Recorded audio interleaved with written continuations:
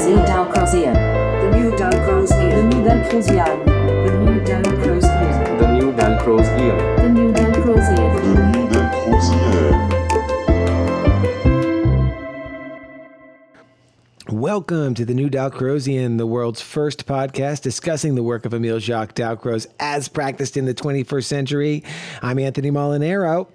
And I'm Lauren Hodson. On today's podcast, we've got two guests. It's a twofer podcast. We have got Dr. Jeremy Dittus for his second appearance on the podcast and a great conversation with Monica Dale. Yeah, I can't wait to hear it. I wasn't able to be on that interview, but I think it was a great interview that you did with her, Anthony. Thanks. So well, you missed out. We missed you in that one, Lauren. It would have been great to have you there. So, Anthony, next week you told me you're about to go teach at Interlochen, and this is your first time there, right? That's correct. I am completely unaware of what I'm about to get myself into, but I was invited by some great colleagues of ours to join. Actually, it's kind of interesting. There's like a team of eurythmics teachers. Lauren, Yes. I have never actually worked with any other eurythmics teachers on a faculty like that. Oh, you're gonna love it! It's such a good time. I'm It's such so a good excited. time. I want to give a shout out to both Katie Couch and Mimi Hugh. I did not say your name right. Sorry, Mimi. But to Mimi and to Katie, they have both been. I have taught with them at different programs, and it's so much fun to have a Dalcroze pal. Yeah, along with I you. know. It's like, yeah. I'm like flabbergasted by the idea. I'm like, you mean like there's going to be another Dalcroze teacher there for me to bounce ideas off of, or to go watch teach, or to just explain what happened and have them understand it? You mean I can? You need those Dalcroze friends.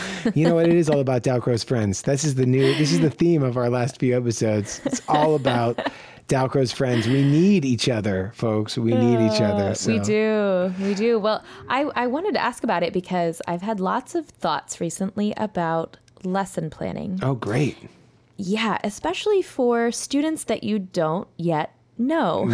Yeah. So this past week and next week, I'm teaching lots of different students that I don't know. And as much as possible, like we want to try to plan out like the whole week and our objectives and where we hope to, land by the end, even if it's broad. And I'm curious if you have any thoughts about as you look to, in a couple days from now when you teach those students for the first time, what are you thinking about as you're planning your lessons? Yeah, I mean, it's great that you brought this up. I've been actually thinking a lot about it. I'm actually writing about it on my Substack currently. Isn't that interesting? I led you to that. You didn't led I? me right to it. Oh, man. Oh, man. Yes, not to be that to drop the hint there, but yeah. So I've been thinking a lot about the lesson planning topic. I think for this reason that you brought up, because all of a sudden now I'm being thrust into these new environments with new people, and like how do you plan on it? And what's interesting is that like as Dalcroze teachers, and you've talked about this before, is like, and actually I think a lot about the conversation we had with Oliver Berkman, where he said, like, ideally you'd have every 5 minutes of every lesson plan completely planned out, like to the T, and then also have the ability to just let it go and hold it very loosely, right? It's like you that's the ideal situation, is you'd have such a very detailed plan that you just had everything that you wanted to say and do all thought out, but then also be totally ready to just say, nah, well, that's not where it went, and follow a different direction. And so I really have been taking that to heart in my lesson plans these days. I've been trying to come in with like some ideas about, I think this is what I'm going to try to go for, but also just be totally ready to read something or hear something, just catch a word, catch an expression on a face, or overhear something or see something interesting, and just be able to take that and run with it. And it's like this idea of being open to inspiration. Sure. Yeah. Being willing to take that risk as a teacher and say, oh, this is what they know. This is what I think they know, at least. This is what I'm seeing from them. This is what I think we could do in order to head this direction of the topic I'm thinking about and what we want to achieve together. Yeah, so I might start out with a sort of format, like thinking, okay, well, I'm thinking I'd like to try something with, meter, and I do this thing with these body positions and the meters, and maybe we'll start there, but maybe there's just something really cool happens that just spins it off in a whole beautiful direction. And I think that that's the wonderful thing about this style of teaching, is that you can be open to that inspiration. I did one the other day where this young girl in my class was like fixated on velociraptors, the dinosaur. She had this velociraptor, and I don't know, like I'd never seen it before, but she had this like velociraptor walk she had perfected. It was excellent. It was uncanny. I mean, she had this walk. Yeah, of course. I can't even describe it. Like she had the whole thing. Like it was unmistakably a velociraptor walk. And I was like, that's incredible. And so we just started playing with different dinosaur walks, and the kid and I was accompanying her velociraptor walk and trying to capture the way it sort of curved. Yeah. And then we would try different dinosaurs. And then I started like improvising on the Jurassic Park theme, and we started doing different stuff with Why that. not? And and I always love doing that, both, if there are kids in the room that recognize certain things, but especially if there are other grown-ups in the room, because, they might have kind of like dozed off for a second, not sleeping, but thinking about other things. And then suddenly they look at you and they kind of smile, and you're like, That's great. It's a good moment. Yeah. Well, so to answer your question is, I think I'm going to go in there armed with a pretty good idea of what I'm going to do, but I'm really going to try to be open to just leaving it be and trying to stay in the moment with these kids and getting to know them. And I'm hoping that lots of beautiful things happen and I can report back, and hopefully it's not a total disaster. Oh, I'm sure it won't be, especially with your Dalcroze pals. I know. I'll have tons of support. Yes. So when I was doing my training in Denver, and there was a bunch of other people doing their training at the time, and they all happened to be females. And so we determined that we were going to call ourselves the Dal Gals. I even wrote a canon in 7/8. That's the Dal Gal canon. I'll have to pull it out and find it. But that's great. But yeah, we all need those Dal Gals and pals to get us through. Yeah, Dal Pals. I like that. That could be the name. The Dal Pals. There we go. The Dal Pals. It's a little more gender neutral. That's right. It's true. And speaking of that, I am trying to be so much more gender neutral than I have been before. And it's such a process, isn't it? To go from being like, even saying, hey guys, like that's still gendered. Hey everyone, hey friends, hey whatever. Yeah, I try to as well. I don't let it trip me up too much, but I do really try to be, it's just good. It's just a good habit to get into. I think I do that one. Sure. It's like one of the riffs I go on a lot. And this is where I really had to think about it, was on Super Do Re Mi, where I tell this whole story of the superhero. And I really try to make it a superhero, and I try not to gender the superhero. And that's like a little hard to do, because you want to, you really, I don't know, I do anyway, tend to gender the superhero as a man. And I think that's maybe the cliche, but maybe it's just me. But I really try not to. I really try. They, pull up the bus. Super Do Re Mi. Just use the name a lot. Super Do Re Mi could be any gender, and it's been I'm right there with you. Yeah, it's important. I think it's important, and too, when we you're about to go teach teenagers, right?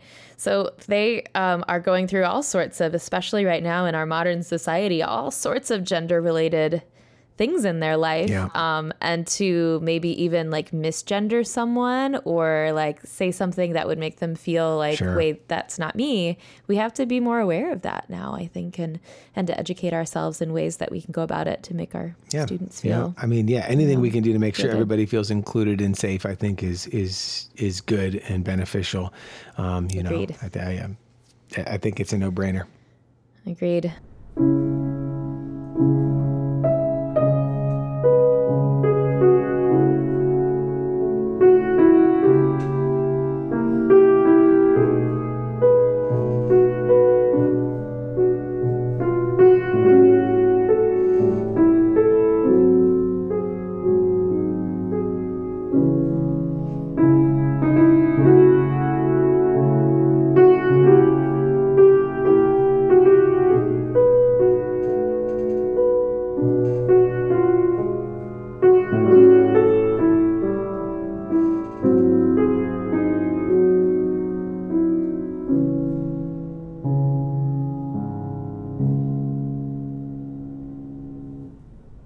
Lauren, I got a really great piece of mail I wanted to share with you. I'm really excited about it. Excellent. I'm excited too. I don't even know who it's from, but I know I got you excited. don't actually. So here it is. So it says, "Hello, Anthony and Lauren. I hope you are doing very well. I am such a fan of the new Dalcrozian. I originally found it via Anthony's appearance on the Afternoon Tea podcast, and I'm so glad I did. Sidebar, folks, if you haven't listened to that interview I did on Afternoon Tea with Jessica Grant, it was a cool interview about the method, and so I'll put a link up on the Facebook page so you can check it out. Okay, back to the letter. I appreciate so much that you two are putting it out into the world with so much joy. So many wonderful insights and a very inclusive vibe. Aww. Thank you again so much for being so awesome. Warmly, Nicola." Oh, wonderful. Well, thank you for writing in. That's such a nice letter. Such nice things to say. Thank you. Yeah, thanks, Nicola.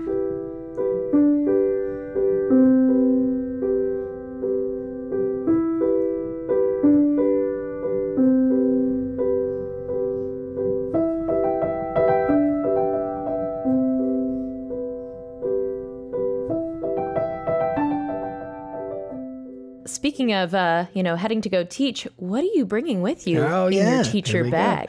Yeah, so I that's a great transition. Great segue. Great Yes. segue. Thank you.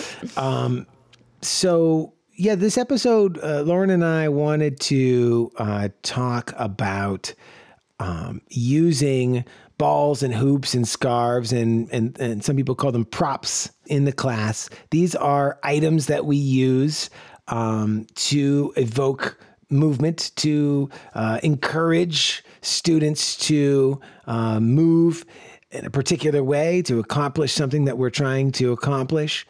To provide a different way of understanding a topic. Yeah, provide. I love that. Yeah. So, when I go to Interlochen, I am going to be bringing a bag of several of these manipulatives, and I'm going to find ways to use them judiciously. I hesitate to lead in too much because we have a couple of great conversations on this topic, but So yeah, I mean, there are a lot of different ways that Dalcroze teachers approach using these items, and it's a really great topic of conversation that I have found at conferences and various interactions to be really diverse and fruitful, and people want to talk about it. And it's a lot of different ideas across an entire spectrum here. And so it really is. We wanted to have a couple conversations about it because there is such a diversity of thought on this. So we invited two great practitioners that we respect very much to come and chat about it because I think they have slightly different takes on it. And I think, both are totally worth exploring. Absolutely. I wholeheartedly agree. So we're going to start with a little conversation about props that we had with Jeremy Dittus.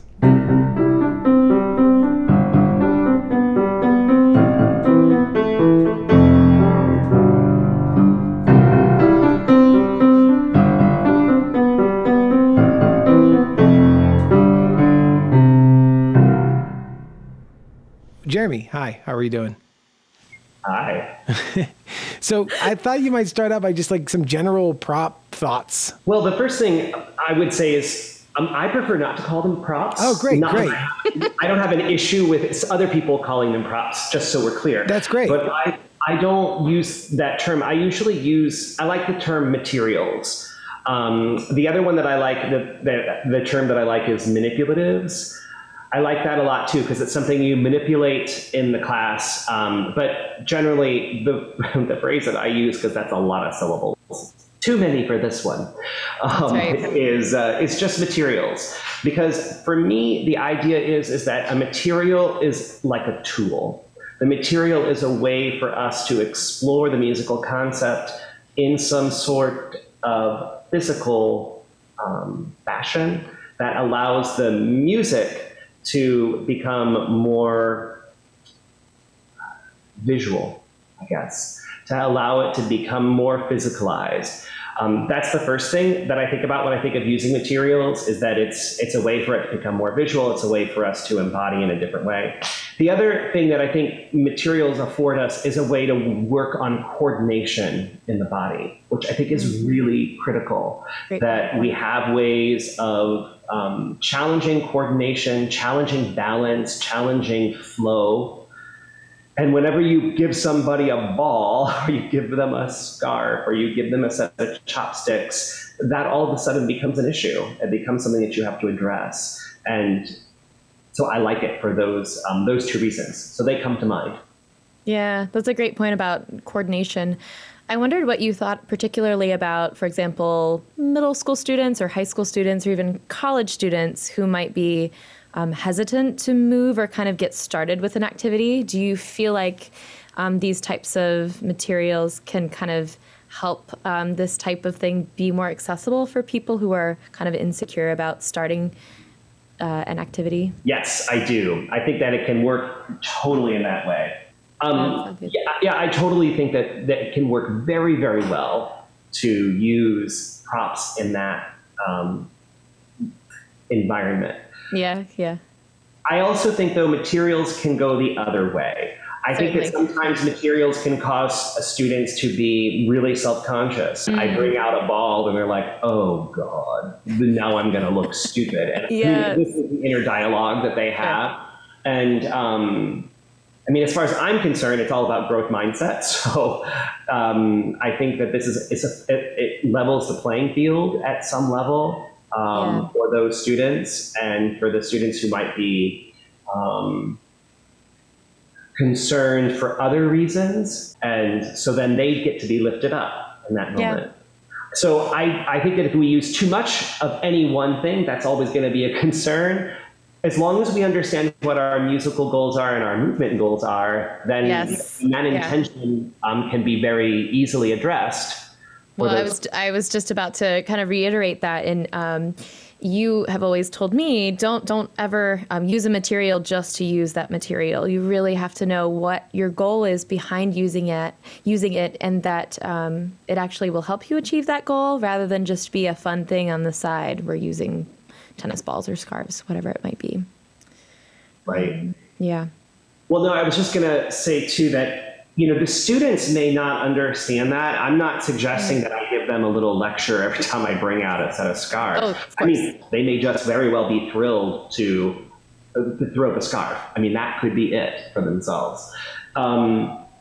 But then sometimes it is important, because sometimes they may not be thrilled. You give a 16-year-old boy a scarf and say, go to town, and they may very well think, what the heck? I don't know if the purple hair guy is somebody I want to be around. You know what I mean? Mm-hmm. And so this is a thing then to address. So this is why we're doing it. And as long as you have it on the tip of your tongue, then I think you're in good shape. Yeah, so I wonder, I don't know, this might be kind of fun. Like, let's set the scenario like you're on a desert island and you get one material. Oh no. That you can take. Okay, Jeremy. What's your go-to? What's your one that you're taking? Well, probably a ball. I would probably take the ball more than anything else. That's what you think the most powerful one is, the ball? I think so. And I'll tell you why. First of all, the ball gets a bad rap as far as I'm concerned, just so we're clear. I think the ball is one of those pieces of equipment that the novelty of it at first is so forward that people forget what is it really doing. But what I love about the ball is that the ball can show duration. Mm-hmm. I love about the ball is that it can demonstrate buoyance. You can throw it into the air and you can watch that parabolic arc. And there's a moment where it's not going up or down. It is absolutely at the limit of going up versus down. And it's sort of floating in midair for that 1 second. You get to see it. Watch that. Balls afford us the opportunity to have interaction with other people in the class. So, you can roll the ball to someone, you can bounce the ball to someone, you can pass the ball to someone. There's just so many ways that you can use it. And then there's a dynamic quality to using a ball in class that is very appealing to me, especially when it comes to things like measure shape. So understanding how 3-time feels different than 4-time, either in simple or compound meter, I don't care, or even complex, but just understanding how that feels, the ball helps to really elucidate what that is. That there is this sense of down, and at that limit of down versus up, it immediately comes up out of the ground, which makes beat 1 feel very up, which is very useful because we usually think of beat 1 as being down, but it's the inverse, and the ball demonstrates that so clearly, way more than my paltry words could ever capture. Absolutely. That's amazing. So Jeremy's taking the ball. All right. Anthony, what's yours? Do you have one, or should we save that for later? What do you think? No, I'll chime in. All right. I like everything Jeremy's, and I would dare not go against him. For the sake of variety, though, I like the beanbag. Personally, because first of all, I teach in a public school, very crowded classrooms. The bouncy ball is too much. It's too much temptation. There's too much to it. The beanbag is nice. I get little passing games going with it. I really like. I can toss it to somebody, and if they drop it, it just goes plunk. And I can, if we're doing a passing game and somebody drops it, no big deal. Swinging, passing back and forth. I use like little hacky sacks. That's my go-to. That's my go-to manipulative, to use the term that Jeremy just hit me to, would be the beanbag. Personally, that's where I'm going. How about you, Lauren? Man, I think it's a tie between scarves and hoops. I'll say, I think mine will be the scarves. Okay, go with scarves. Scarves allow a different type of time and space to happen that balls, oh my gosh, sorry. Guess who it is? It's my parents saying they just listened to our last episode. Oh. That's great. Thanks, Mom and Dad. I think scarves allow us a different type of time and space that is slightly slower than real time, which is really appealing to me. So I think scarves. And I like playing for, this is very selfish, but I like playing for tossing scarves. Well, we've all picked our favorites. Sure. Well, and I just want to offer one other thing that I think is important, that when I use a material in the class, I am very careful to make sure that the material isn't the only thing having all the fun. And this is the kind of the devil's advocate of whether or not we should use materials or not, is that if our body is our instrument, we have to be very cautious about that. I mean, if I'm going to have students bounce and catch a ball, if their entire body is divorced from this experience except for their shoulder, or God forbid, just their wrist, that's all that they're using, this is not working. We are not engaging in any kind of flow that would make me proud of what's happening in the hall. But if I can get them to engage their whole core with the ball, which honestly, if you look at any professional athlete who uses a ball of any kind, I mean, nobody just uses an isolated part of their body. The whole thing is involved. The whole body is involved. Just watch tennis or volleyball. I mean, you can see it. But even golf, even. For God's sake. They can do it. And so I think that that's something that I always think about whenever I'm using a material for myself, is how can I make sure that the whole body is involved in this, so that way the students are gaining that whole body experience from the. Yeah, I think, I hear you. At Carnegie Mellon, they don't actually use a lot of manipulatives, or in fact, I didn't use any myself until pretty late in my sort of Dalcroze arc. And I think for the reason that you just outlined is they want to make sure that it's all about the body, and the introduction of that material can sometimes, in their mind, interrupt that. And I'm also very careful to make sure, hey, let's do that same thing now, but put the ball down and let's just use the invisible ball. And I want to see if we can all do the same thing and get that effect. I think that's a crucial step. I'm right there with you. Yeah, something to think about. Great. Well, thanks, Jeremy, for taking this time to talk with us. And I'm excited to hear the responses of what our favorite material is.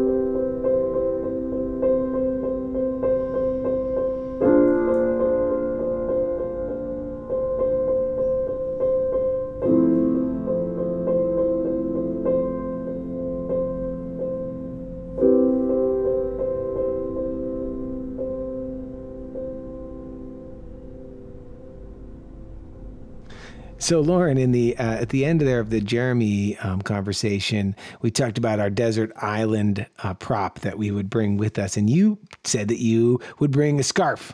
I would, yes. And you mentioned that you love playing for scarves, and I wondered, what kind of stuff are you thinking about when you are playing for scarf music? Sure. Great question. Well, first, I want to kind of say that I use scarves in many different ways. We can toss and catch them. We can also, in this still kind of pandemic times, I've used them instead of holding hands. Like, each person has a scarf you grasp on with them, that sort of thing. But in particular, I think that the scarf works well for tossing and catching because, of course, it floats. Right? Yeah. So the things that I'm thinking about when I'm playing it are, how can I make my music evoke that toss, catch? So you can hear that little brum, bum, brum, bum, bum. So I'm thinking about that and using, of course, some pedal to make it feel a little bit more floaty, for example.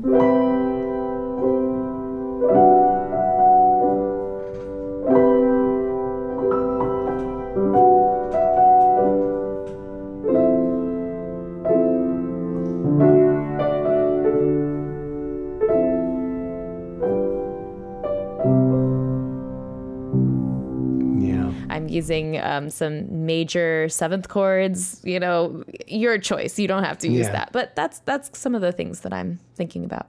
No, I think you're right. A major sounding chord gives it a lighter feel, which we want to. And up high, right? Yeah, and then up, and also ascending register. On your little. Yes, that's so important. When we're like, I remember when I was learning how to play for different activities like ball bouncing and stuff. You don't realize how crucial it is that your melody, actually does what the ball does, right? Yeah. If the scarf is going up, your melody shouldn't go, right.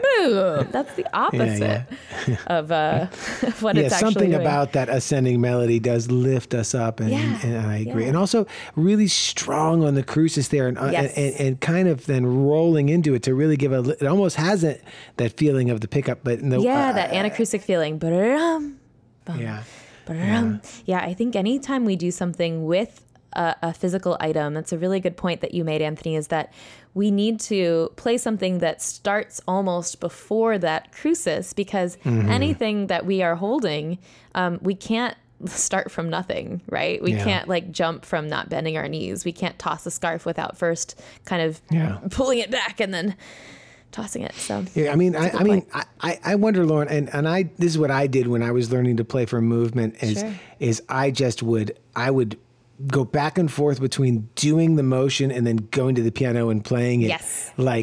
It's like 1,000 times. I would have a scarf and I would toss the scarf and I would be like, what kind of music? And maybe I would sing while I did it. And I would say, and then I would go to the piano and try to pick that up a little bit. And then as soon as I felt like I lost it, I was like, oh, I lost it. I'd get up and do the movement again to really, and sometimes I even do that while I'm teaching. I'll get up and do the movement to like try to get that in there. Is that your experience as well? Yeah. Well, and I'm, listeners, you can't see me, but I'm like laughing right now because the hilarious and also dangerous quality of being a Dalcroze teacher is that you can create music for anything, right? Yeah. So like all of a sudden you're like making little sounds as you're making coffee or washing the dishes, or everything has a sound, right? Because you're like learning how to make sounds for physical things, and everything is physical and everything has a rhythm or a timbre to it. And so that's what I've noticed too with students who are learning how to improvise. And I'll even say, try, just like making up sounds or music for anything that you do. You walk up the stairs, yum ba dum bum bim bum bum bum bum bum bum bum bum. You've made it. Whatever it is. And so it's both dangerous and hilarious. Dangerous because you might annoy people, but that's okay. Well, and it just haunts you in your head all the time. That too. Yeah. It's just never ending. So great. Oh man, that was really cool. So thank you for that. Oh yeah, of course.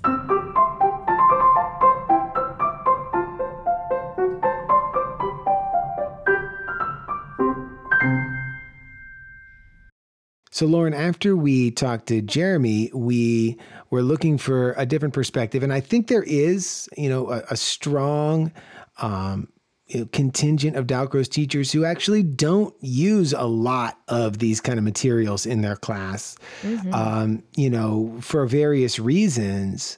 And I think it's really valuable to understand that and to know why, because I think at the very least, it helps us to be more thoughtful when we are using the props as to how we're using them, to understand that you don't actually need to use them.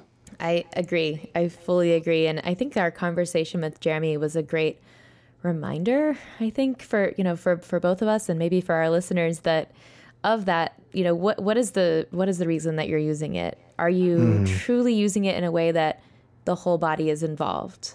Are you, as a teacher, using your attentive eyes to really notice what they're doing? Like I've gone through this phase recently where I realized I was playing for movement and I was watching them. My hands are doing quotations, watching them, but I wasn't actually connecting exactly what I was doing to them. I was kind of like, my eyes were glazed as I kind of looked at them across the room, but actually watching them. And I think pulling that in to say, how are you using your body when you're using this piece of whatever is important. So that was a great reminder to me. How about you?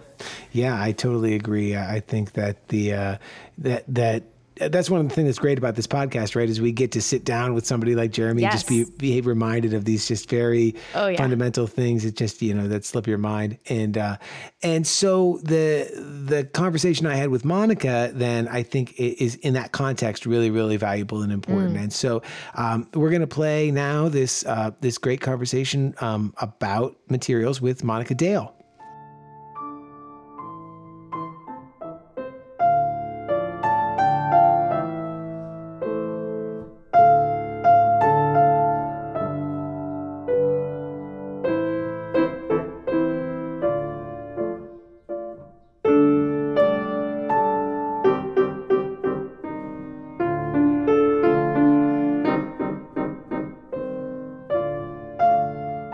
I met you at the Westminster conference in New Jersey years ago, but it was pretty much in passing. So I haven't spent a lot of time with you.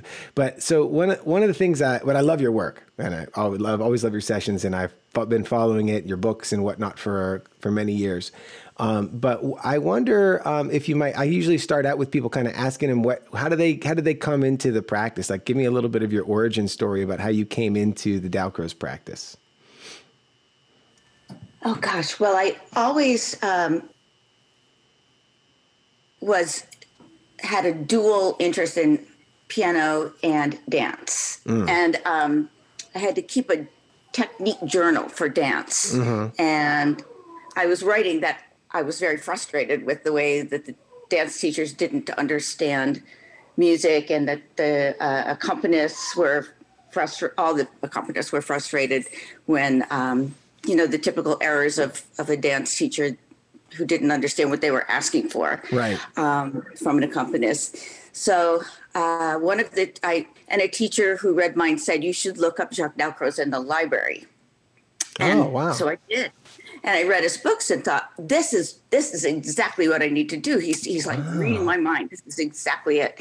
So how do I find out about this? And apparently there had been a woman who came to Connecticut College some years before that who did a workshop. And then I had to find out who was chair of the department then. Would they have the letter from this person asking to come to the college in their files? And they dug that out, and the only way to reach her then was to write a snail mail. So I did that, and she wrote me back, and she said the only person you can study with is Hilda Schuster in New York. She's the only one authorized, yada, yada, yada. In the Americas, Right. She's the only one who's authorized. So I didn't know what that meant. So once I graduated, I went back to New York. I had been in New York for a couple of years for dance. So I went back and took a semester or something with her, which I wasn't really ready for. I didn't quite understand where she was coming from. And then I went back to Connecticut after a while. And then my dad, who taught at the college, came home one day with a brochure from Ithaca College. Look, there's another Dalcroze program. What? And there's only one in the Americas that is authorized. And oh, there's another one. So then I went to, I auditioned for their master's program, which was required to get into the Dalcroze program. And I went there and started with the summer program. And I never looked back. Which goes to show some programs resonate with some people and others with others. Absolutely. That not to be the one for me. Yeah, I think that, that's one of the things that I love about the Dalcroze practice is that the individuality that allows the teaching artist to kind of put their personality on it. But then likewise, what you're going to get is you're going to get a variety that it's like there's a lot of variation between the teachers and what their approach is. And I think that's beautiful. I think we should embrace that as a community, is that everybody's voice is unique and adds to the larger kind of movement. So that's interesting, though. I want to dwell on this for just a second, that you really sought it out based on a conflict that you were having between the dance and the music sides of your sort of brain. You sought out something that could kind of combine those things, and you found it in the books and in the reading, and then you searched through, and then such tenacity, Monica, to carry on looking through to find the something that would resonate with you in both of those sides of your orientation. I think that's really interesting. I've never heard that before. So cool. Yeah. Even before that, there was a step in between. When I was still an undergraduate, there's a thing called the Watson Fellowship. And I was one of two finalists at Connecticut College. I wrote an essay applying to go to Switzerland and take a semester there. And it was a semester or a year, I can't remember now. And I wrote to Dominique Port, who was then head of the Institut Jacques Dalcroze, and did some research into what their program was and what a study would look like and how I could go abroad and do a research project there, and appeared before the Watson Committee, but I was a finalist, but I didn't get it because they felt it was backward looking. And why do you want to go to a Calvinist country like Switzerland? And, they were looking for more new ideas, and they didn't see this as very new. So. Right. Well, and that's what's interesting. I find a lot when I talk to people about it, especially in America, it's still relatively obscure, right? And people, like, I was at a conference and this one woman was like, wow, I think the Dalcroze thing is just the new thing. It's the new wave of music education. I was like, it's the oldest one, right? Like, people just aren't even aware of that the tradition is so long of the practice that, but it's still relevant and very fresh to people. I mean, I think that's exciting. Yeah. I still have my letter from Dominique Port. I came across it recently. Yeah, he was very kind. That's cool.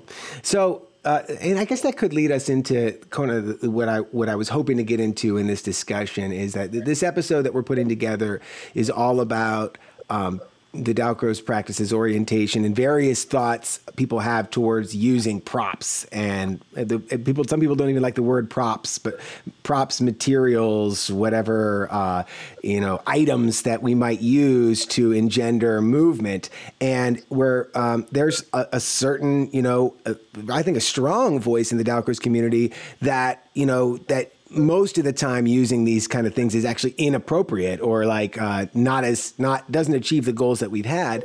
And as we asked around for people who kind of held that point of view, because we think it's a valid point of view and we'd like to hear it defended, your name came up as somebody who doesn't use these things intentionally. And so I wonder maybe just in terms of your history, is this something that you picked up through the years from your teachers, or how did you come about this sort of way of thinking? And do I have it correct? And I don't know, just kind of riff on that for a minute for me. Well, I would look at it the other way. Okay. Why do you use a prop? Not why don't you use a prop, but why do you use one? If there's a reason to use one, then I would. Otherwise, what is the purpose of it? Mm-hmm. That's what I would ask. And I'd say never. I wouldn't say I would never use a thing. If there's a use for a thing, then I'd use the thing. But coming from a modern dance background too, I think is it's not like we had stuff in the room. It's just moving your body. Yeah. And finding ways to do that. And if there's something I wanted to get at, I could use a lot of creative imagery to get there. Without using a prop. Sure. Well, I mean, I guess I came from the, from the Carnegie Mellon Training Center, and Marta Sanchez sort of famously was like you, was not a big, he didn't find much of a use for these kind of things. And so there's not a tradition at Carnegie Mellon of using them. So I didn't really use them either. And then I encountered some people using them and I sort of evolved on it. But I think these ideas of the props and things, hoops and balls, came out of the same, well, I've read that they came from the big choric movement things at the festivals and things mm-hmm. where Jacques Dalcroze and Laban and others would have masses of people moving as one, and it sort of accentuated their movement if they had a hoop or a ball or something all moving the same directions. So it was for the external visualization of the thing. It sort of emphasized that. So it's kind of for the viewer. Yeah, I get what you're saying. So that's almost like opposite. It's like the movement, like they added the item later in order to give the audience something to look at, but it wasn't so much for the actual participants to improve their movement, right? Or it could have been some of both. Right. But it's visual. So mm-hmm. I've heard people say when they use the balls bouncing and tossing, it's for the visual sense as mm-hmm. well. So I think that's fine as far as it goes. But I think what we're after is something different. Yeah. There may be a place for that. And I wouldn't say I never use things like that, but not to the exclusion of or instead of doing something that's more physical and focused on mm-hmm. the student's body. Yeah, that was my thinking on it initially too, was that whatever you're doing, it's all about the body and the sensation, right? And so if you can find a way to use that item to engender more active movement in the sensation, then cheers. That's what, that's great, but that has to be the goal, right? Is to get to the sensation of the body. And it can't be about the ball. It's not about the ball. It's about what the ball evokes you to do. And that's tricky to do. And I can see, reflecting on that more, to make sure that if you are using those items, that it's not just a way to just visually engage the students, but it is seeking to get you to a better embodied sensation. Right. And it is tricky. And I'm not good at it. That's the other thing. I'm really clumsy. Yeah. Oh, that's I'm interesting. Really terrible with tennis balls. Yeah. So. Yeah, sure.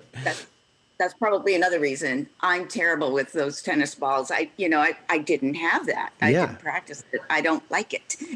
Yeah, that's a personal So, preference. Yeah, yeah, It and I can hear and I can see that. And again, like I think that it's important to make sure that as we talk about these items, that we accept to people that hey, maybe for you it's not the right tactic, and that's okay. And maybe there's a way your voice is important here to say like, hey, you can totally teach without these things, and in some ways, maybe you should try. And don't rely on them, too much. I think that that's a fair thing to say, and I think it's important for people to hear. Mm-hmm. I agree. That's great. Yeah. Thank you so I hope much. that was helpful. Oh my gosh, you're so helpful. And I was glad to get some FaceTime with you. You're one of those Dalcrozians that I feel like has been elusive to me. I haven't spent very much time with you, so I'm glad to have the opportunity. I really admire you, and as somebody who's working on trying to figure out how to take the work that I've done and make it useful to other people. When I get a chance to talk to somebody who has written books and clinicked and done so many things as you have, I'm very excited to kind of pick your brain. That's very kind of you to say. Thank you.